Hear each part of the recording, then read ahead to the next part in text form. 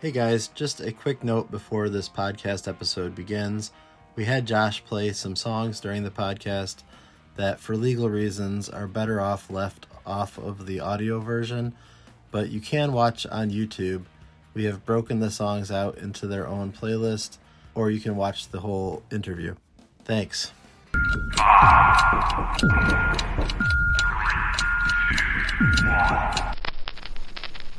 What is the difference between being punk and being a punk? We are here to talk some punk rock, some music, comics. Punk culture, DIY shit, anything we want to talk about. That's what fascinates me. Give me everything. Absolutely everything. I find that music and comics have always been intertwined. Muck spout. Chicks dig it. Don't worry.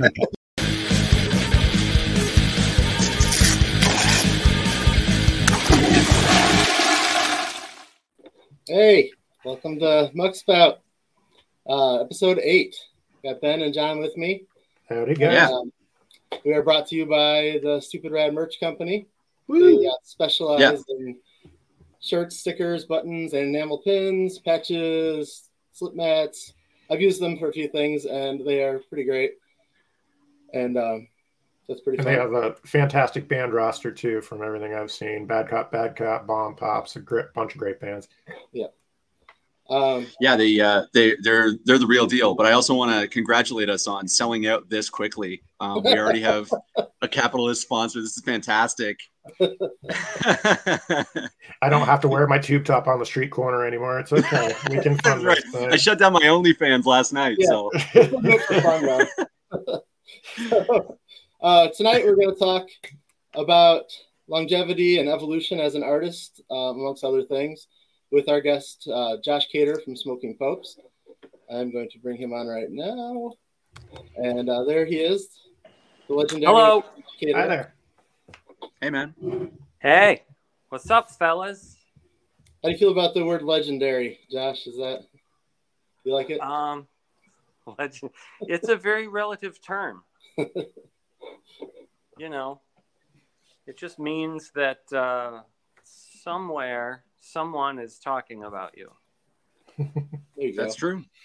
Are they saying good things or bad things? I don't know. Legendary is very similar to like notorious. That's true. Well, we'll find out in the comment section.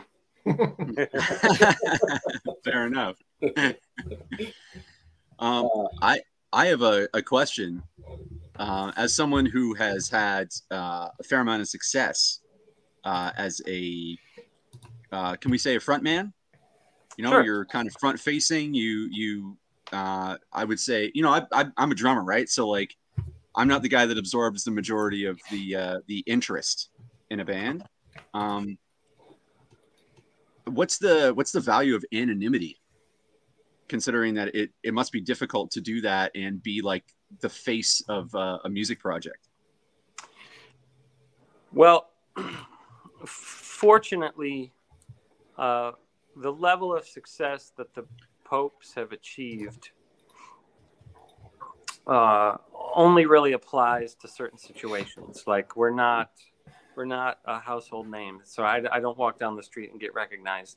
I'll only have people really interested in me at either one of our shows or if I go to a show of a band that's sort of in our genre. Then I'll get recognized. But it doesn't, and that's always nice. You know, it's also, we're not to the level where like there's people who are behaving truly strangely toward me. There used to be a little more of that in the 90s when there was more of an immediate buzz about the band. People got a little weird. Like if you're currently a hot item, people don't know what to do with themselves around you. But I think we've been around long enough where it's just like, yeah, it's that guy. So what kind of thing happens when people get a little weird? Like, I've always wondered, because I've been in bands that never really got a lot of public attention. it's nice to get props after a show, but it's a different thing to have people kind of like seeking you out in a crowd. You know what I mean? So like, Yeah. Where does the line get crossed where you're like, I don't like this no more? Well, it would usually take the form of like people, either people seeming really nervous when they talk to you, which just makes it hard to have a conversation with somebody. Yeah. Because it's like they're nervous as if they're, auditioning for something, or if they have something to lose by saying the wrong thing in this conversation. But usually if you're just talking to a person, nobody feels that way. We're just two people talking. But sometimes it'll take the form of, there's a term, I don't know if it's a term that like, a lot of people use, but we heard it somewhere and we use it. There's a certain kind of fan that we call them punishers. Is this a thing you've heard before? I have not. No. The idea being that somebody likes your band so much that they're going to punish you for it. And you're out there, maybe by your merch table, and somebody just comes up to you and they get right in your face and they just start really enthusiastically giving you the life story of their relationship with your music, and you can just see like the sort of there's a yearning in their eyes. You can tell that this person wants something from you, and they sort of like focus their attention on you, and they monopolize you, and they just won't let you go. They just keep asking you questions, and especially if you get somebody with a few drinks in them, they lose their filter, and you'll be like, I'll be having a conversation with somebody, and then someone else will come up and just step in between and start sort of shouting in my face about how awesome they think I am. I've seen that when I've been talking to you at a show. I've witnessed that. Those people, and you're like, this person loves my band, but they're being really unpleasant right now. So we call them a punisher. It's a good term. It'll even be like, like if somebody goes out to the merch table and they come back to the back room, and I'll be like, how is it out there? A lot of punishers at the table tonight. Don't go out there. Well, I have one thing to start by punishing you with. You're not a punisher. We're way past that area. I was no time like the present. I was thinking recently about how when I was 10 years old, my dad would listen to like the Beatles, and the albums would be maybe like 18, 20 years old. Realized the other day with my 10-year-old that sometimes I'll listen to Get Fired. Yeah. And it's about to be 30 years old. Yeah. Like, I don't really have a question that goes along with that. Just kind of like a wow. How does it feel to be old? So I thought he was saying, how does it feel to be like the Beatles? Yeah. Frame it however you want. Yeah, there you go. But that's pretty amazing. I mean, time is really strange. You put out a record and then you just go on with your life, and the next thing you know, it's 30 years old.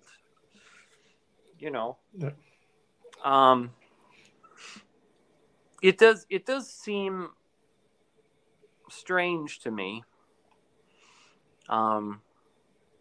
because that album is older than I was when we started the band and when I recorded the album.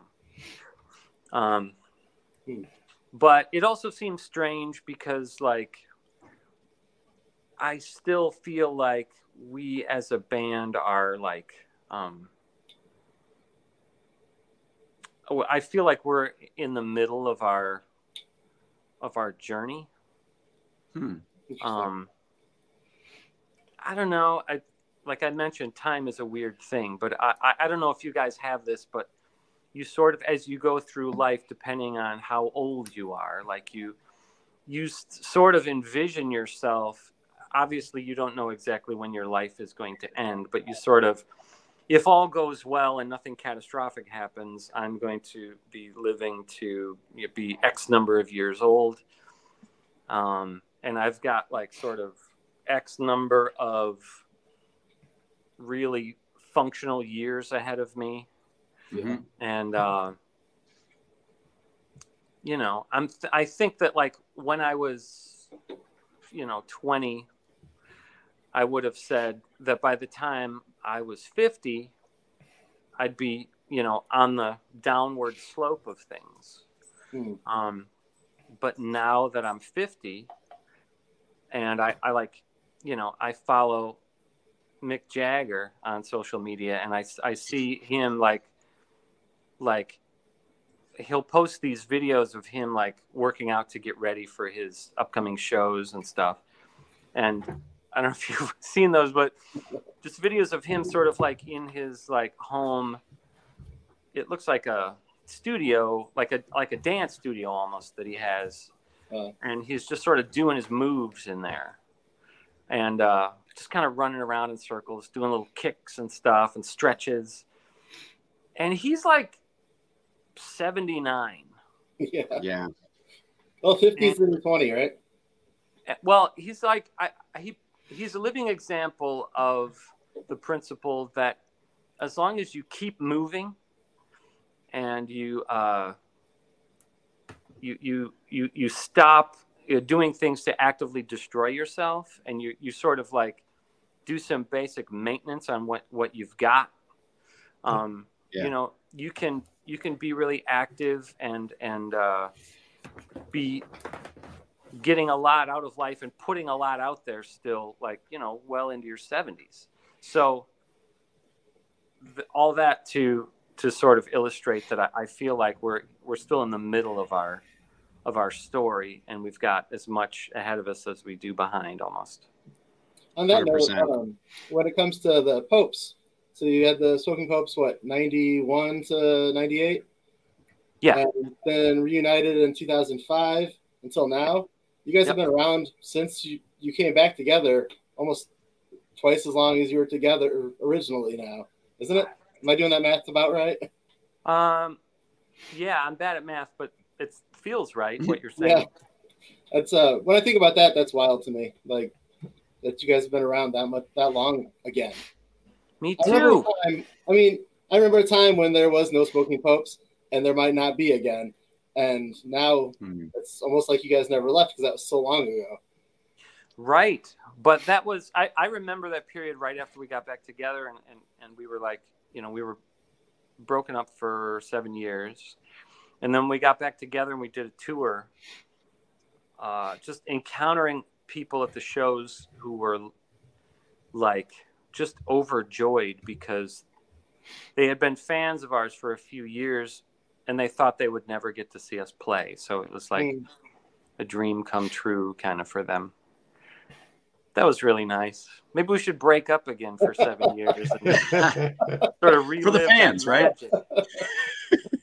I recently had that with when Jawbreaker came back. Like I had never seen Jawbreaker originally, so that was exciting. And man, they were broken up for I think like they were broken up 5 years. Yeah, like people had kids that could drink now. Like they've been broken up so long. Yeah. When you guys split up, did it feel permanent, or did it feel like a kind of a brief? We need to take stock and kind of like separate for a moment. No, it felt permanent. I was leaving the band. I thought permanently, just because of like a kind of spiritual upheaval that was happening in my life, and I was responding to all of that by just sort of renouncing rock and roll altogether and like devoting myself to my faith, which I'm glad I did. It was a really important time for me, and the kind of like roots that I established in my faith and in my relationship with God are things that have really served me well in my life since then. And so I'm glad I focused on those things without distraction. But after a few years, I realized that it wasn't mutually exclusive. I don't, it's not like I have to pick either God or the Smoking Popes. They can coexist with each other in my life. Yeah. So since we're talking about this period, when I put out like a call, like if anybody's got any questions for Josh Caterer, let me know. And I want to say maybe, I mean, I didn't get a ton of questions, but I want to say like maybe 90% of them were related to Duvall.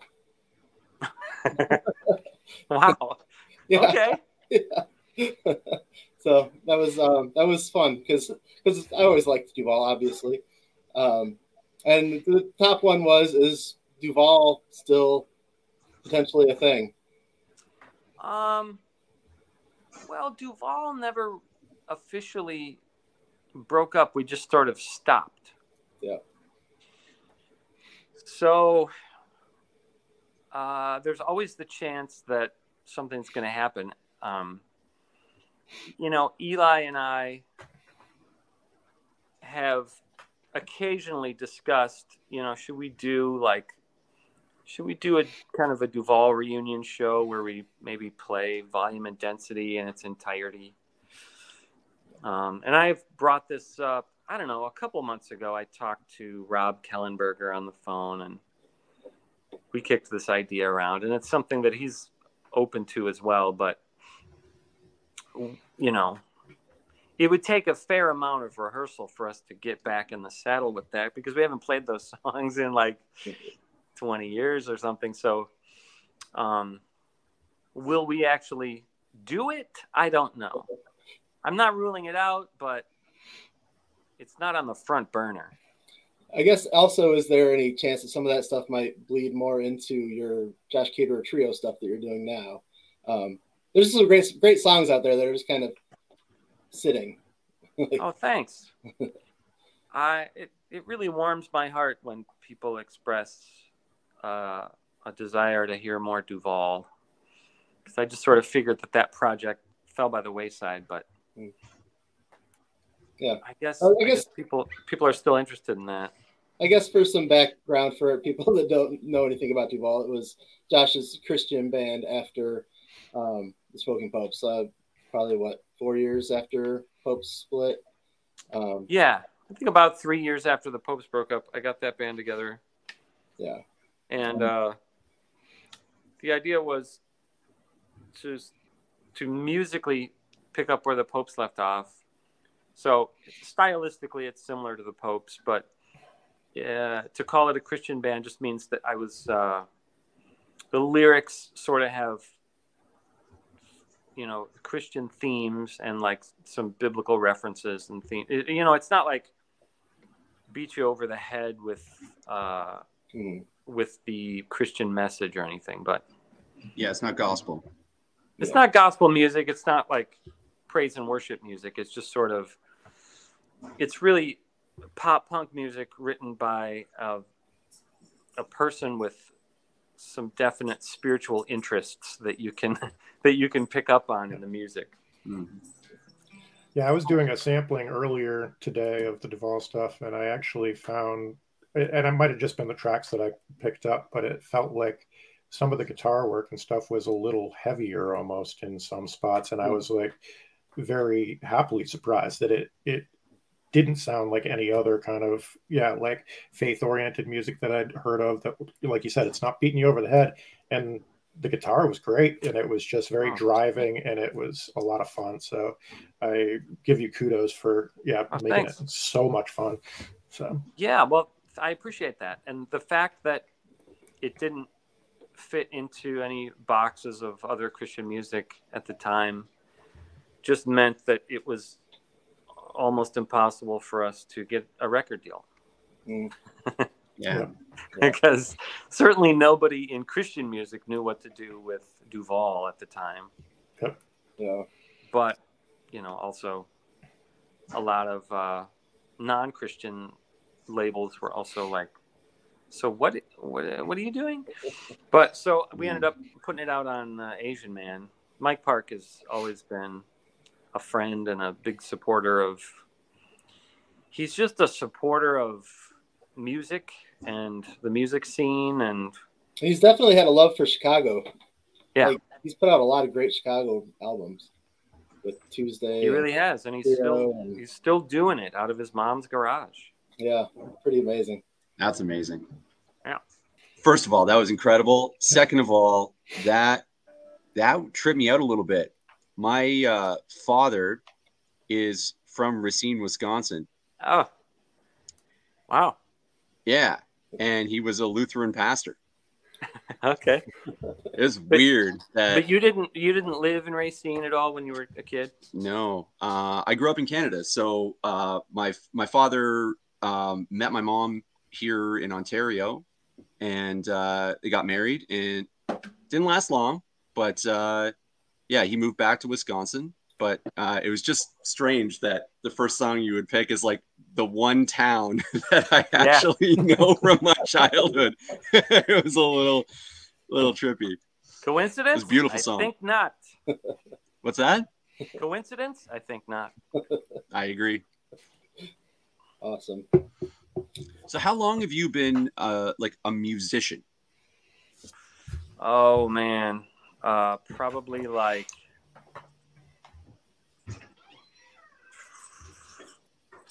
43 years. Wow. Because I started playing piano even before I was 10. I think I started taking lessons when I was 6 or 7 years old. Wow. So for me as a drummer, there was a moment when I knew that this is the thing I was going to do. Yeah. Like, how old were you when you had that moment? Or did you have that moment? Oh yeah, I was probably like 11 when I realized that. Because that's that's around the time I started playing guitar. And here, I'm going to talk to you and let my dog out at the same time. Cool. And I just knew, even at that age, that like music was something that I was so passionate about. I was like almost obsessed with it. Mm-hmm. Were your parents musicians, Josh? My dad played the guitar a little bit. He was not a professional musician. And he wasn't that great at it. He was just competent enough to sort of play, like sit around the house and play. He had like a nylon string acoustic that he would get out sometimes. And I remember like probably some of my earliest memories in life are of my brothers and I standing around in the living room in a sort of semicircle around my dad when he was trying to play guitar, and he had these books of like sheet music, just of what were at the time like contemporary songs. Like one of them I remember was Night Moves by Bob Seger. Love that song. Yeah, it's a really good song, but like, you know, my dad like playing and singing Night Moves, and we're just kind of standing around joining in. Night Moves. And of course, it would be years before I would grasp what that song actually was about. Yeah. Like, you know, with points. Would have been awkward if he explained it to you right then and there, though, right? Like, with points all around, sitting way up high, I had no idea what that was about. So, Josh, as I was thinking about speaking to you, I was thinking about some of the things that I heard, like as a early Popes fan, that I've never really heard addressed. They're not really awkward things. I'm not putting you on the spot with anything here. But Okay. So I grew up around like the Homewood area, and Park Forest and all that. There was a venue in Homewood called Off the Alley. Yeah. That you guys played.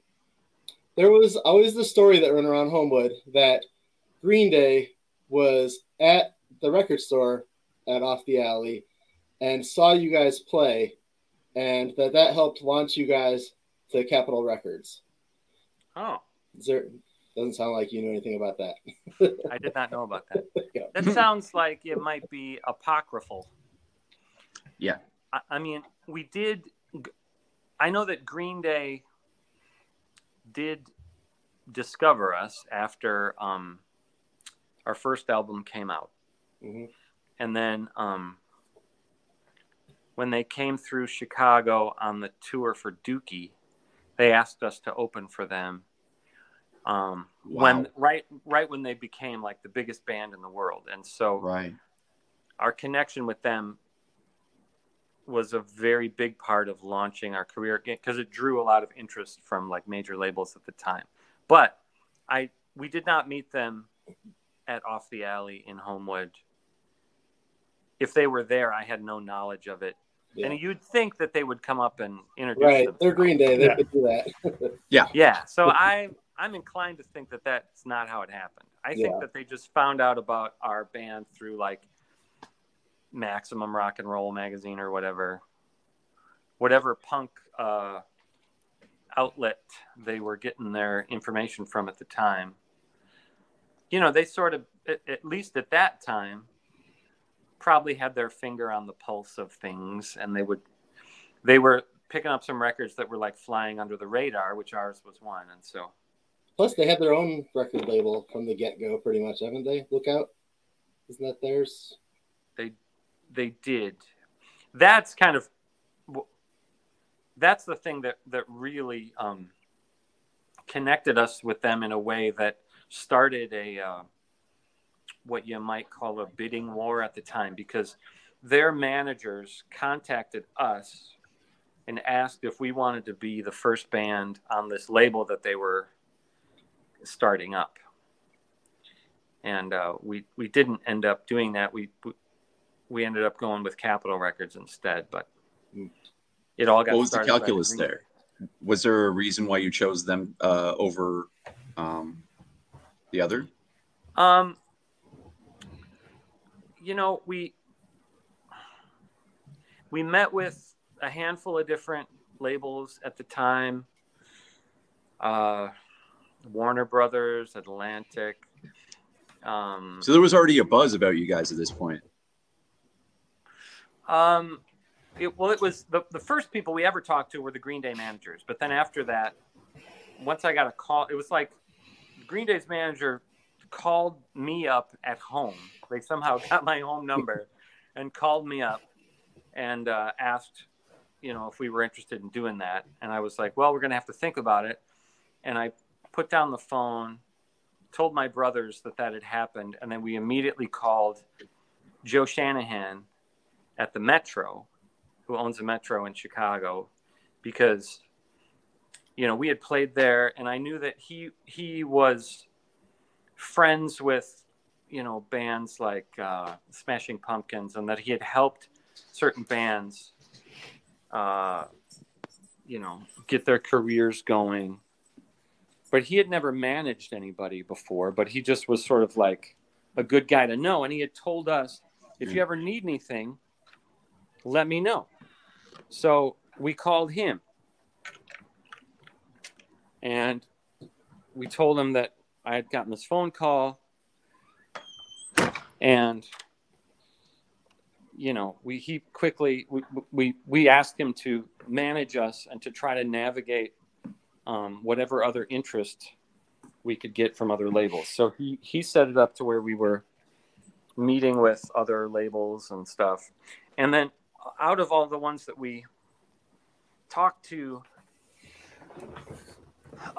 we went with Capitol because it was the smallest of the major labels at the time. Like, we felt like, on Warner Brothers or Atlantic, there was more of a chance of us getting lost in the shuffle. But Capitol was didn't have as many bands on their roster at the time. They had Radiohead had just put out, I think, The Bends. Yeah. And a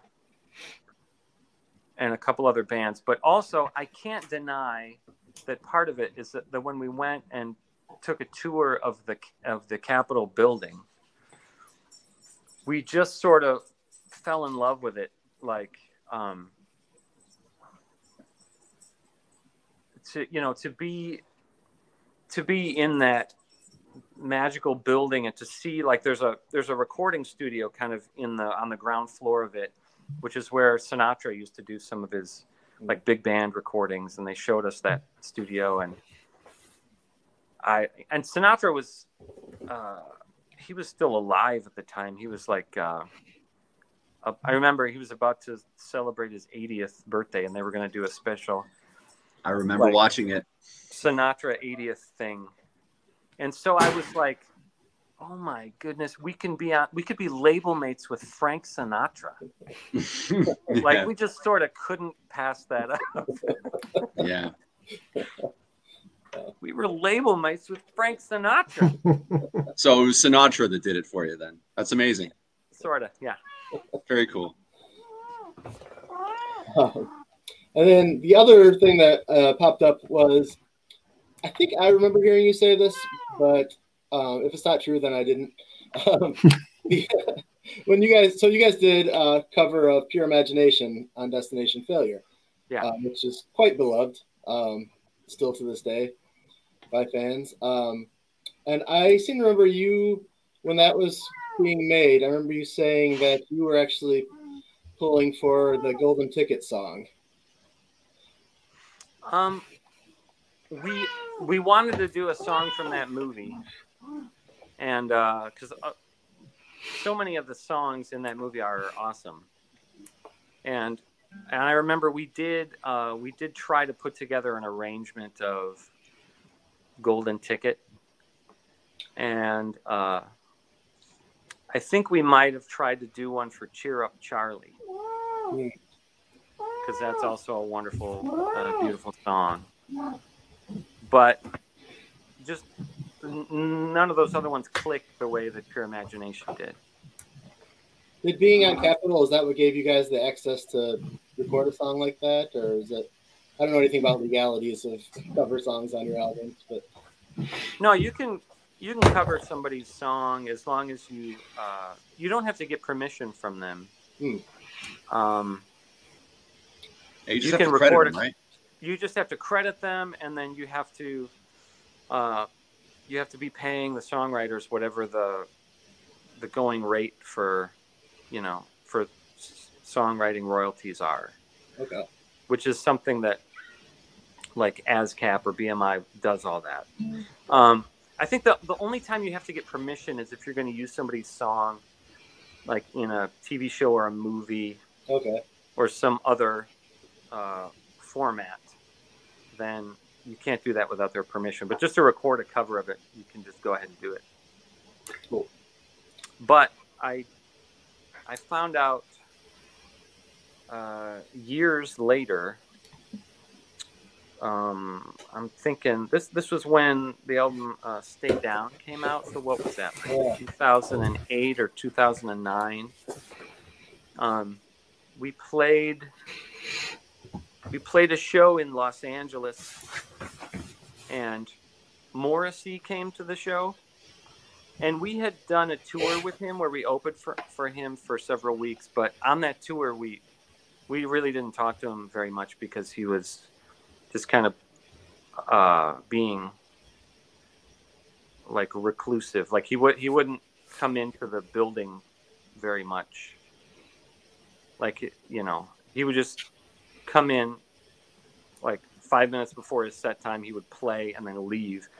So, but then, and that was like I don't remember what year that was, but a few years after that, he came to see us play in Los Angeles and came backstage and sat down, and we ended up having a longer conversation with him than we'd ever had before. And one of the things that he told us was that he had the opportunity to meet Anthony Newley, who was the co-writer of Pure Imagination. He co-wrote all the songs for that soundtrack. And when he,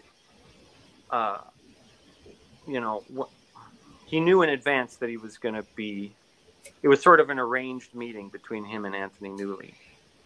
And so he brought to that meeting his vinyl copy of Pure Imagination, of our version of Pure Imagination, and he gave it to Anthony Newley. Wow. That's awesome. Wow. Yeah.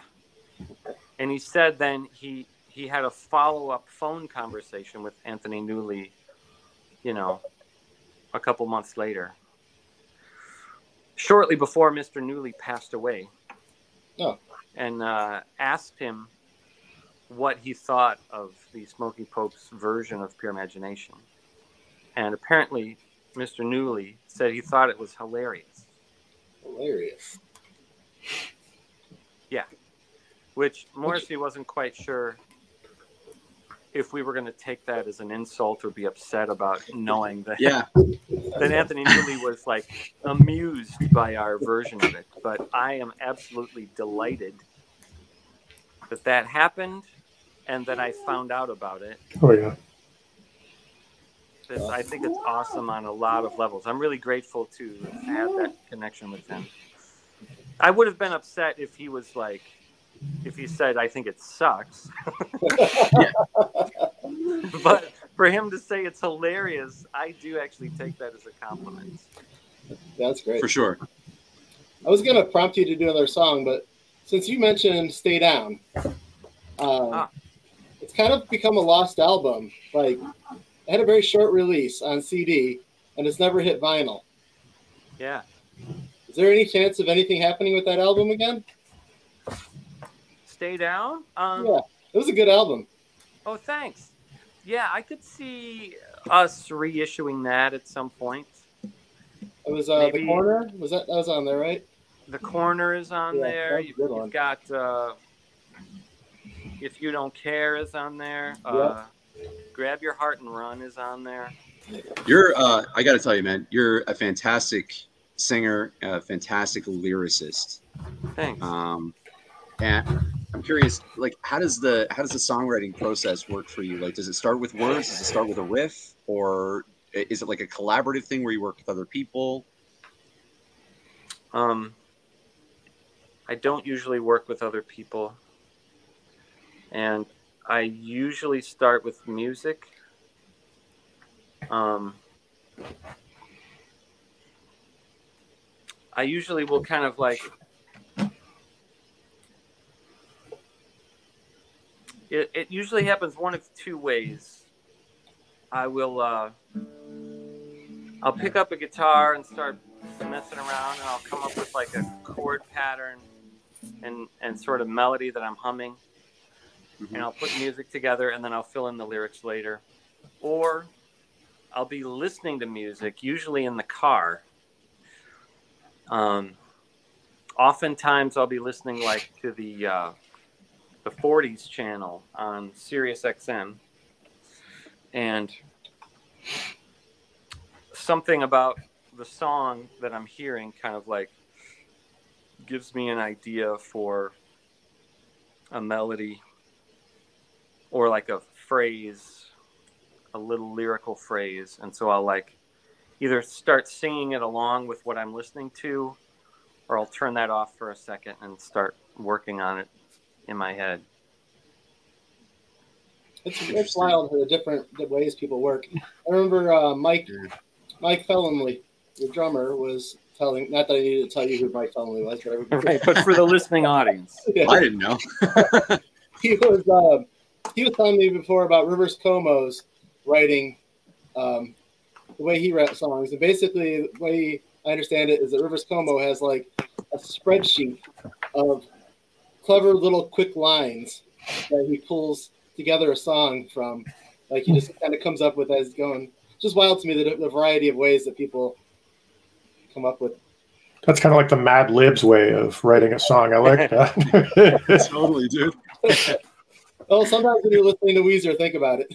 I kind of wish we would do that live, right? Like, wouldn't that be awesome? You go to a show and they're like, okay, I need a noun and a verb and a place.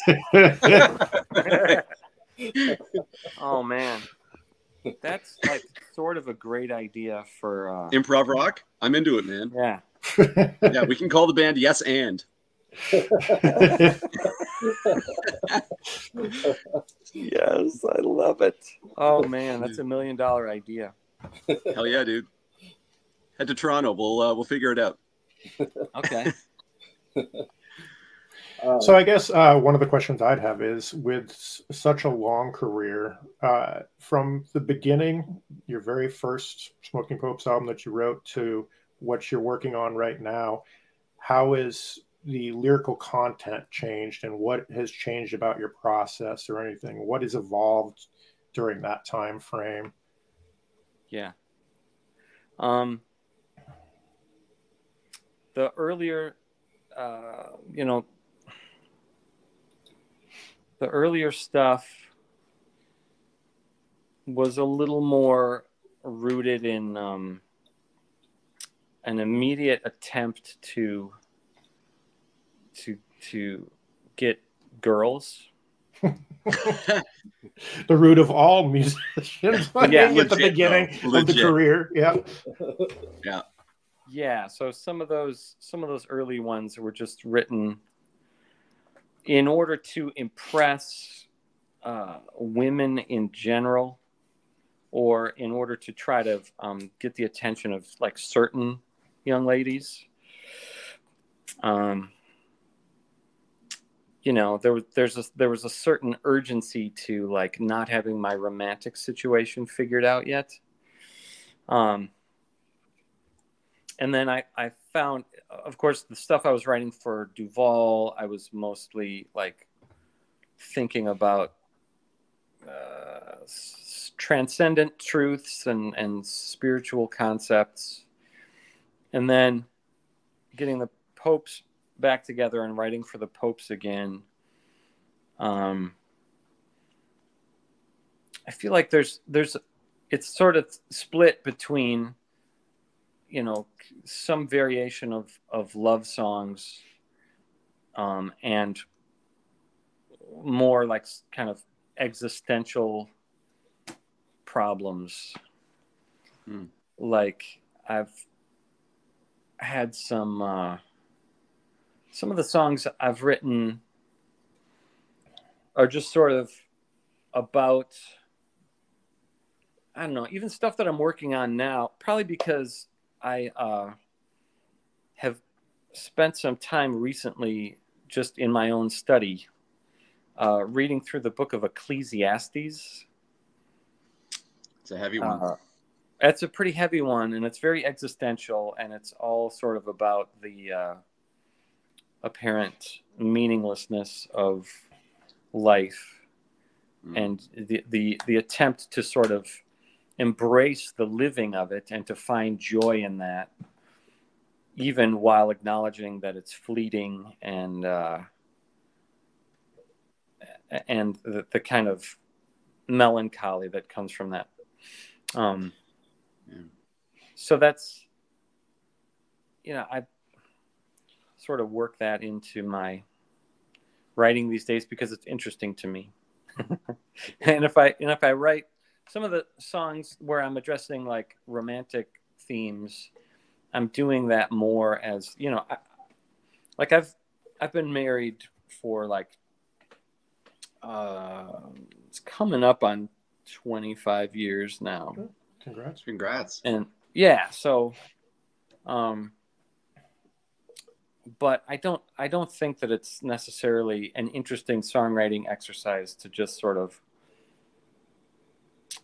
use songs as a way of like working through, every time my wife and I have an argument about like, who's gonna do the dishes or whatever, So it's more, I feel like my writing about those things is a little more kind of like bird's eye view, thinking about those things conceptually.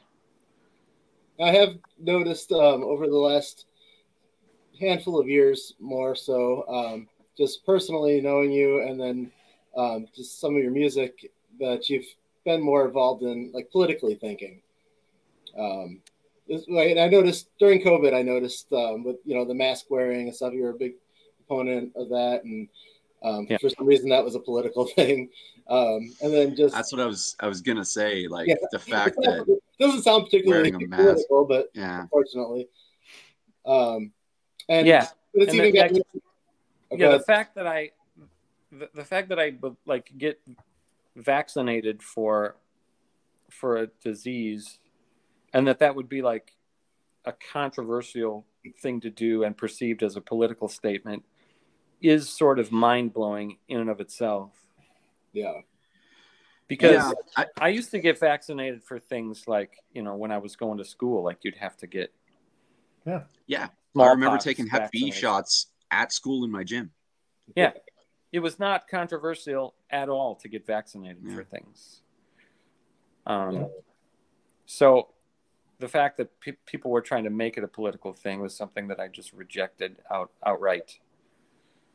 I could be wrong, but going back through your library, I don't know that anything was very political up until maybe Little Lump of Coal. Is there anything you could think of that was more politically? Honestly, like, I have the luxury of not being very interested in politics, which maybe is a kind of a privileged way to go through life. But up until 2016, whoever was president, I voted, but like I didn't really pay attention to it. Like you remember, like the president would only be in the news like every once in a while if he was doing something like oh, the president's over in China right now, like doing something particularly out of the ordinary. But you would go for weeks, I would anyway, without ever thinking about the president of the United States.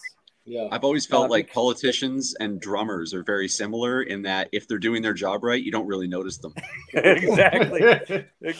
Even if you didn't necessarily agree with all the policies of the person who was in office, you at least had the basic assumption that they weren't going to like burn the house down. Yeah, like marginally competent was what you were aiming for. Yeah, they were just going to sort of mind the store until 2016, and then it was like, wait a minute.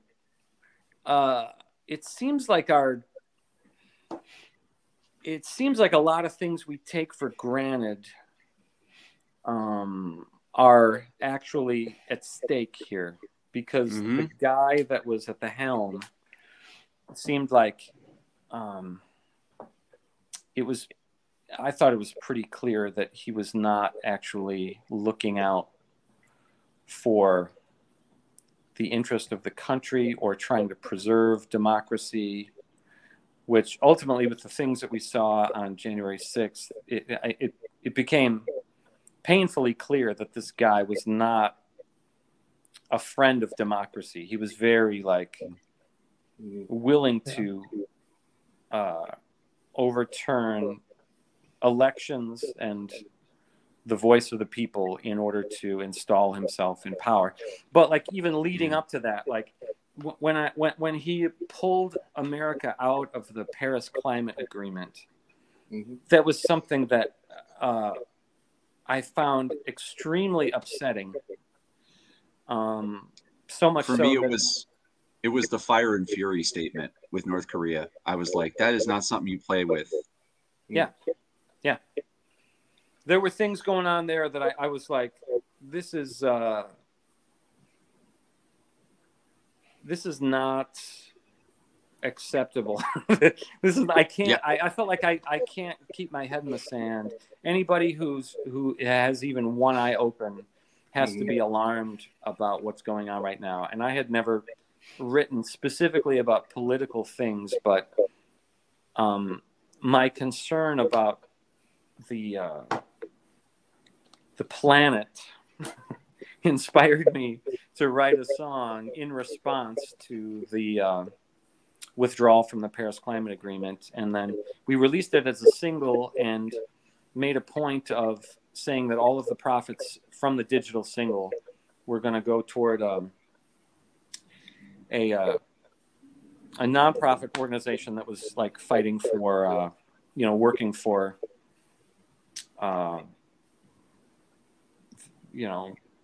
to try to fight climate change. And I don't know, it was definitely new ground for us to be kind of like politically active, but I felt like we were forced into it by the times, Right.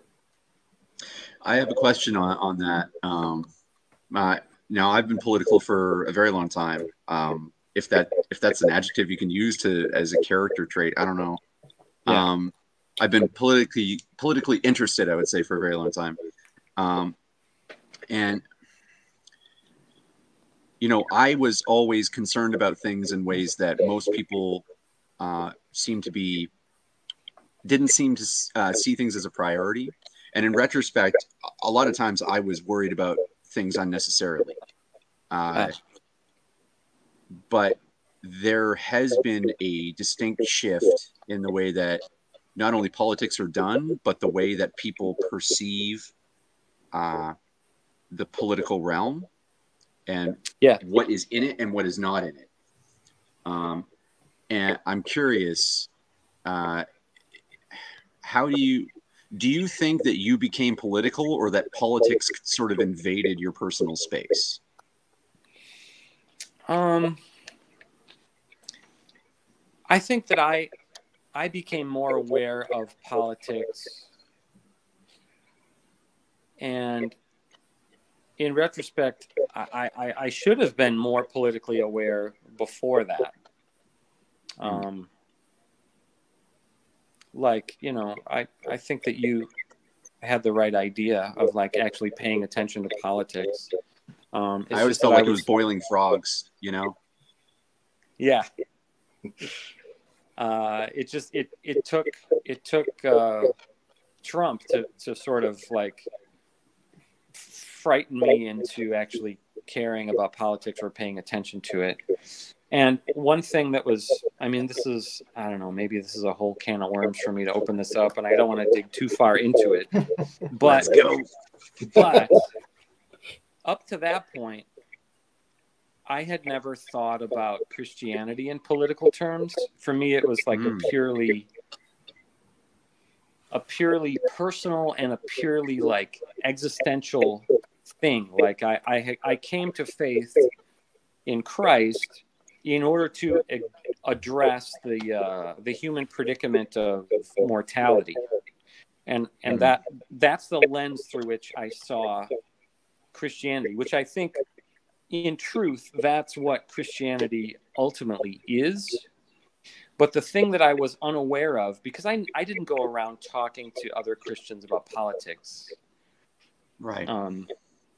It wasn't until 2016 that I realized that most of the other Christians around me were like diehard Republicans who bought into a entirely right-wing set of worldviews and opinions about a variety of social issues, many of which I did not agree with, and it was sort of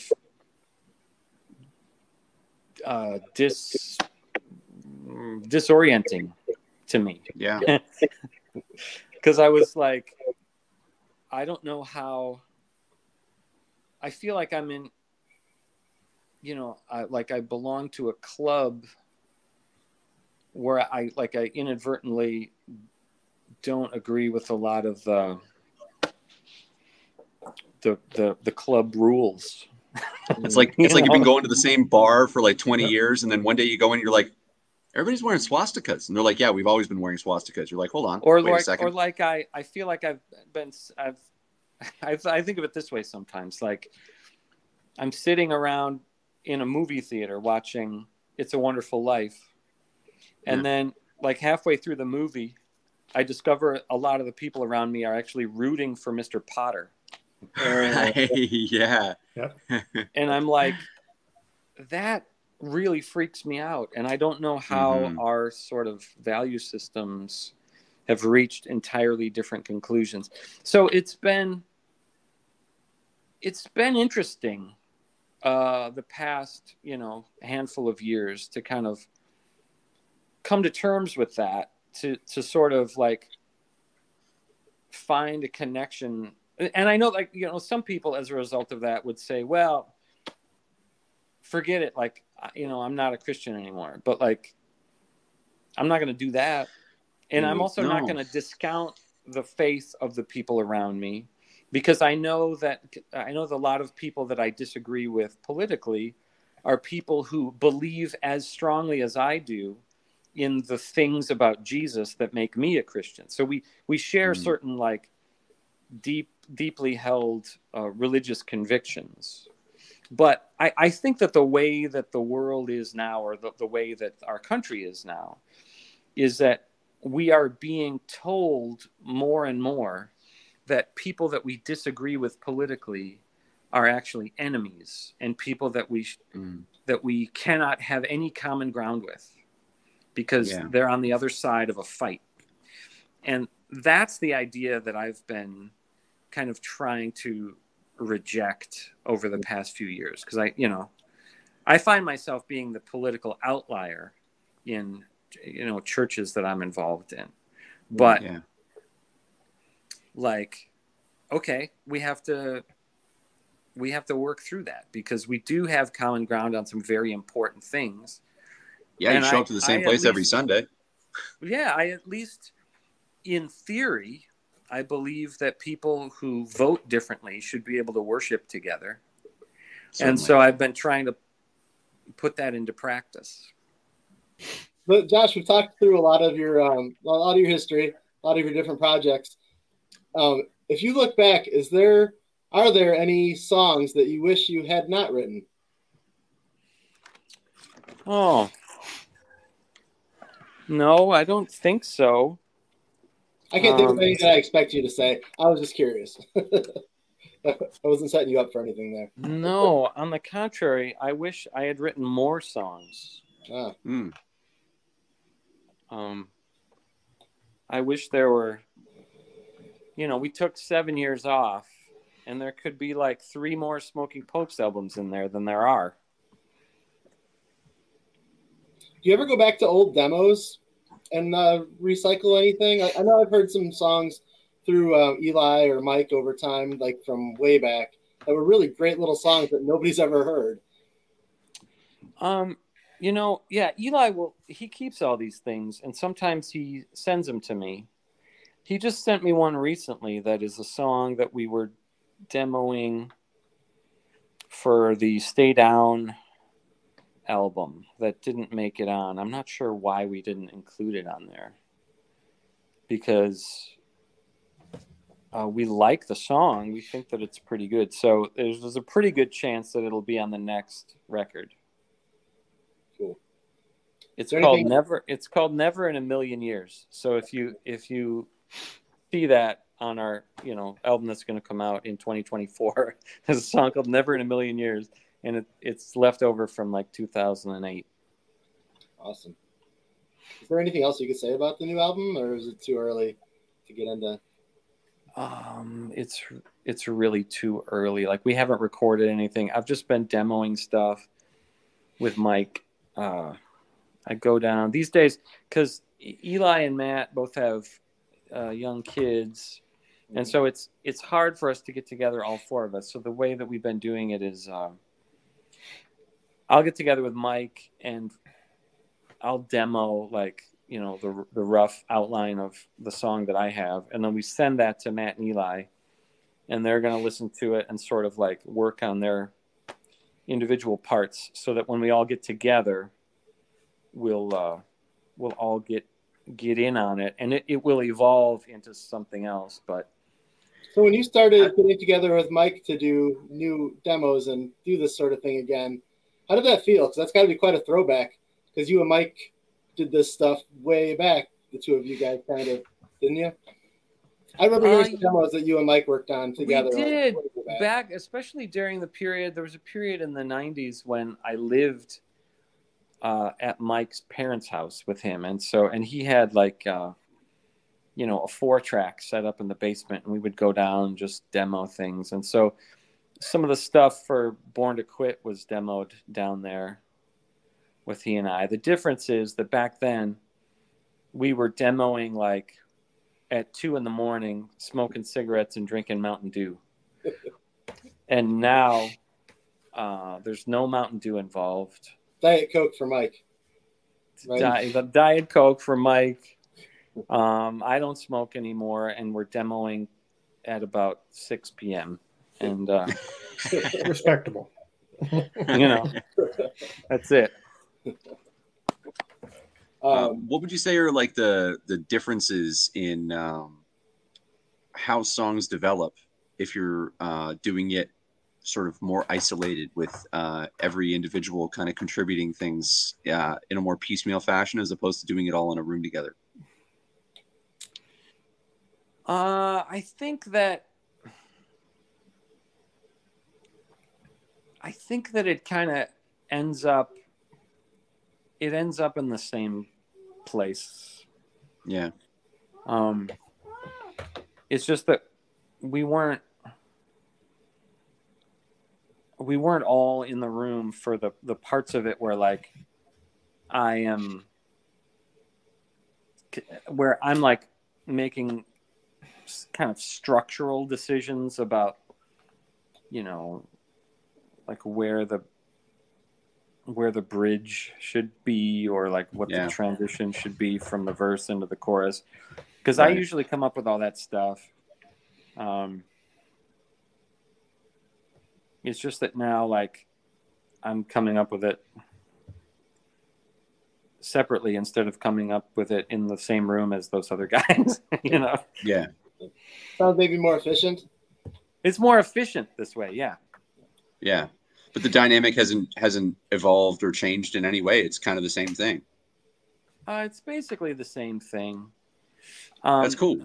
We just don't have as much disposable time to get together and do it. So it helps that when we do get together, we already have the blueprint of what this song is supposed to look like. But for sure, I feel like everybody over the years, everybody has become more nuanced in their approach to the instrument that they play. So the thing that people are bringing to the table is more of a thumbprint, like on the, when we did Into the Agony, there was some stuff that, I'm writing like the basic kind of words, melody, basic chord structure of the song.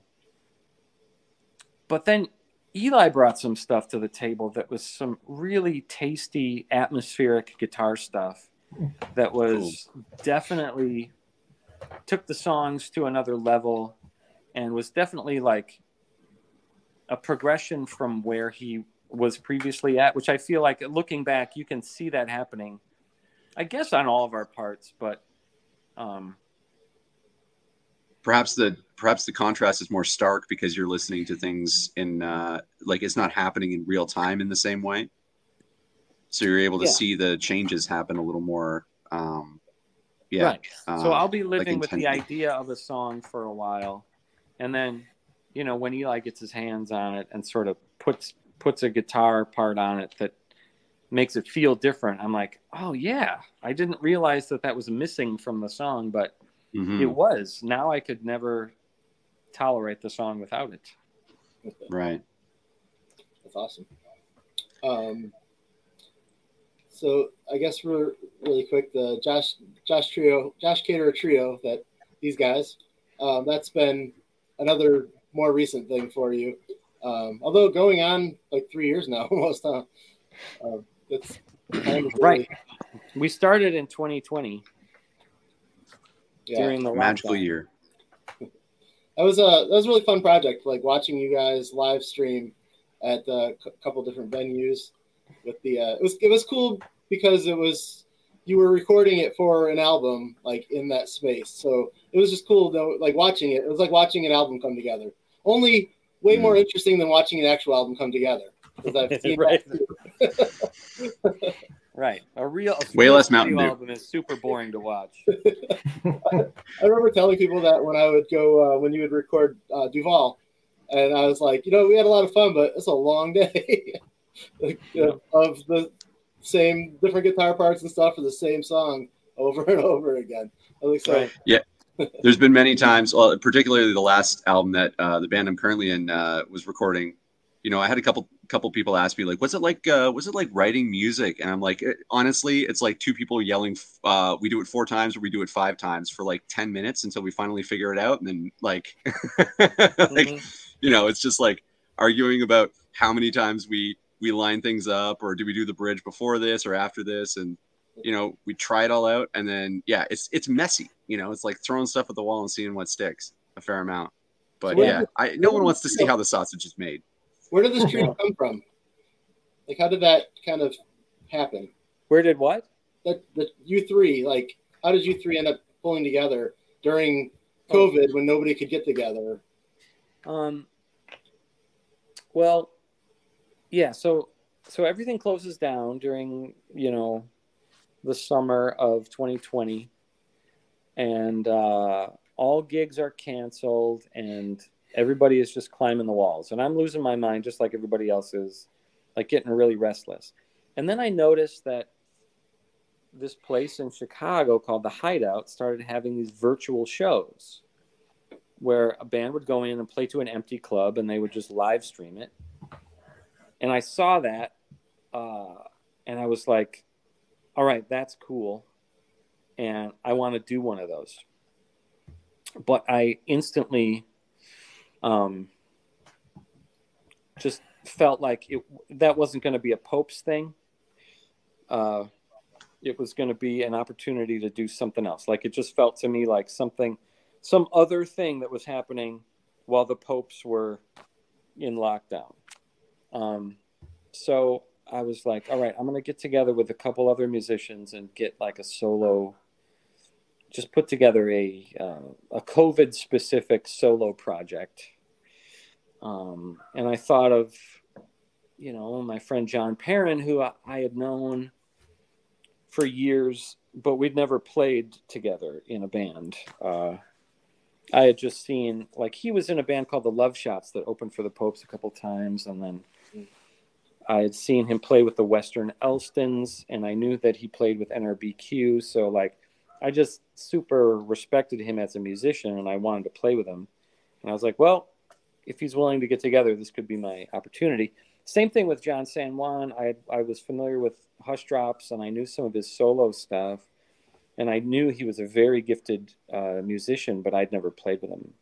So I called those two guys up and just asked if they wanted to get together, and if either of them had a practice space that was big enough to accommodate social distancing while we practiced. And so there was a lot of like getting together, with masks on, and like trying to stay away from each other and stay in different corners of the room while we practiced. And those guys kept their masks on, but I would take mine off to sing and put it back on, and that sort of thing. But at least it was, we're doing something. I've found, like, even during the times when the popes have been inactive for various reasons, I always have to be doing something. I think that's why I ended up putting Duval together. And like, there was another point where the popes kind of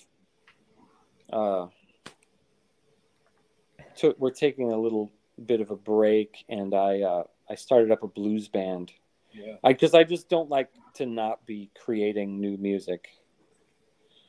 So that's what this was. It was just me being restless. Yeah. And those guys, the two Johns, had not been in a band together before, but when they started playing together almost immediately, they just locked in so perfectly with each other that it felt to me like they had been playing together for years, but they're separately so talented and so intuitive that they just quickly became this super tight, powerful rhythm section that is a joy to play with. And it's different. It's different than the Popes. Their style is very different. A lot of my trio stuff ends up being more, I don't know. It's not, I don't know how you'd describe it. It's not quite like the Popes. The playing is a little more like improvisational, and the way that those guys play is they're almost like jazz musicians. The way that they're always looking to fill in the spaces with like little flourishes and interesting things. Yeah, that was actually you were the first band that I actually went and saw as COVID ended. Yeah, that was a great time.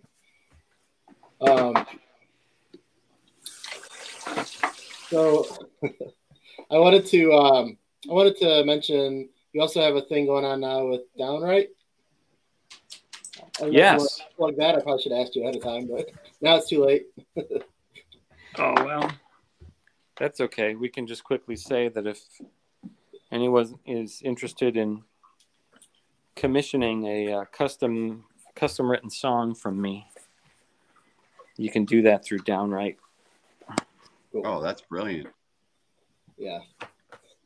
Yeah, I've done a bunch of them so far, and they're always really fun to do. Like, people will say, "Hey, I want to order a song for my wife. It's coming up on our 10th anniversary, and I want to give her we're both Popes fans, and I want to give her a special gift. So here's her name, and here's some details about our sort of, relationship, like where we met, and here's, her favorite color or whatever." And I just incorporate all that stuff into the song, and it's great. It's really fun. It's fun. So you're already doing the improv rock thing. That's cool. Sort of. Yeah, sort of. I wanted to mention again, Get Fired turns 30 next year. Yep, we're doing a reissue of it. Will there be any new songs added, or not that it's not enough for it to be reissued? But we couldn't find any like demos or anything. It's just the album remastered. It's got, some different liner notes. I wrote some new stuff for the liner notes of it. Cool. I wrote a little paragraph for each song. Nice. So there's kind of I have something to say about every track on the record, but there's no new tracks on it. Cool. I'll be interested to hear what you have to say about Let 'Em Die. Yeah. There was always this thing going back and forth on the internet, whether that was cows or cheerleaders. So I'll be interested to see what your take on it is. Cows or cheerleaders? All right. There is a story about that, but it's in there. Okay. I'll let you read it when it comes out. It's like the old commercials, read the book. Right. Exactly. Piqued our interest. All right. Yeah. That's a fun piece. Oh, you guys got anything else? No, I think that's. I'm not going to lie. I've got a ton, but we're approaching 90 minutes, so I think we'll have to do this again another time. Yeah. It's been great talking to you guys. Thanks for having me on. This has been great. Thanks for coming, man. Fantastic. Thank you. Cool. And with that, I'm going to wrap this show. Thanks for listening, everybody. Thank you. Thanks, Ben and John, for being here. And Josh, it's fantastic. Thanks. And